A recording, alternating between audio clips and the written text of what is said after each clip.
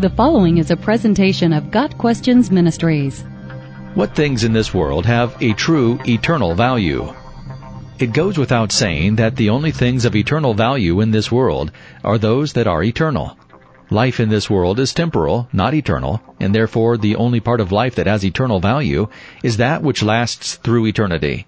Clearly, the most important thing in this world that has true eternal value is having a relationship with Jesus Christ, as the free gift of eternal life comes only through Him to all those who believe. John 3 verse 16. As Jesus said, I am the way, the truth, and the life. No one comes to the Father except through me. John 14 verse 6. Everyone is going to live somewhere for all of eternity, Christians and non-Christians alike. The only eternal destiny other than the one in heaven with Christ is one that provides everlasting punishment for those who reject Him. Regarding the abundant material things this world offers, which many tenaciously seek after, Jesus taught us not to store up for ourselves earthly treasures, which can be destroyed or stolen. After all, we brought nothing into this world and we can take nothing out of it. Yet our core Christian values often get overlooked in our diligent quest for success and material comfort, and in the midst of these earthly pursuits we often forget about God. Moses addressed this issue 3,500 years ago as his people were about to enter the Promised Land.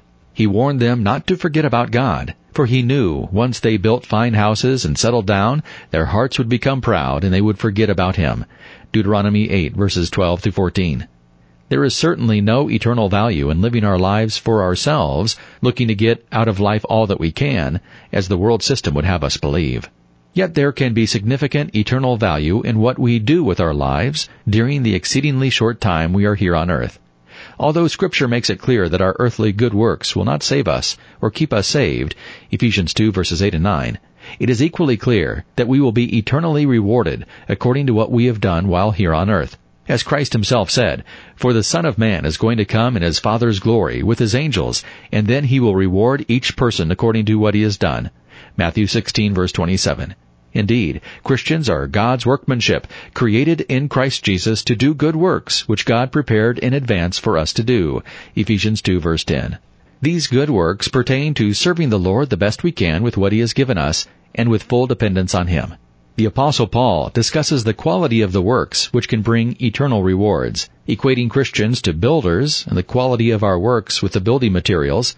Paul informs us that the good materials that survive God's testing fire and have eternal value are gold, silver, and costly stones, whereas using the inferior materials of wood, hay, and straw to build upon the foundation, which is Christ, have no eternal value and will not be rewarded. 1 Corinthians 3, verses 11 through 13. Essentially, Paul is telling us that not all of our conduct and works will merit rewards.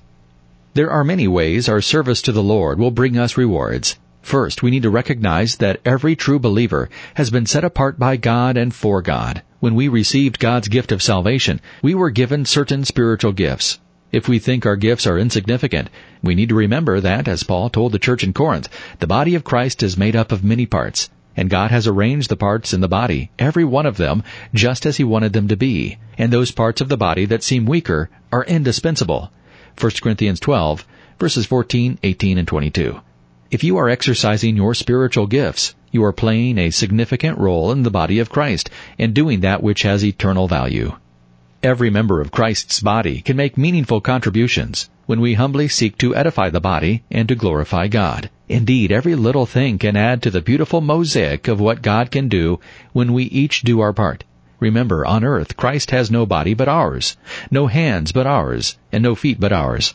Spiritual gifts are God's way of administering His grace to others. When we show our love for God by obeying His commandments, when we persevere in the faith despite all opposition and persecution, when in His name we show mercy to the poor and sick and less fortunate, and when we help alleviate the pain and suffering that is all around us, then we are indeed building with the gold, silver, and costly stones which will have eternal value. Got Questions Ministry seeks to glorify the Lord Jesus Christ by providing biblical answers to today's questions.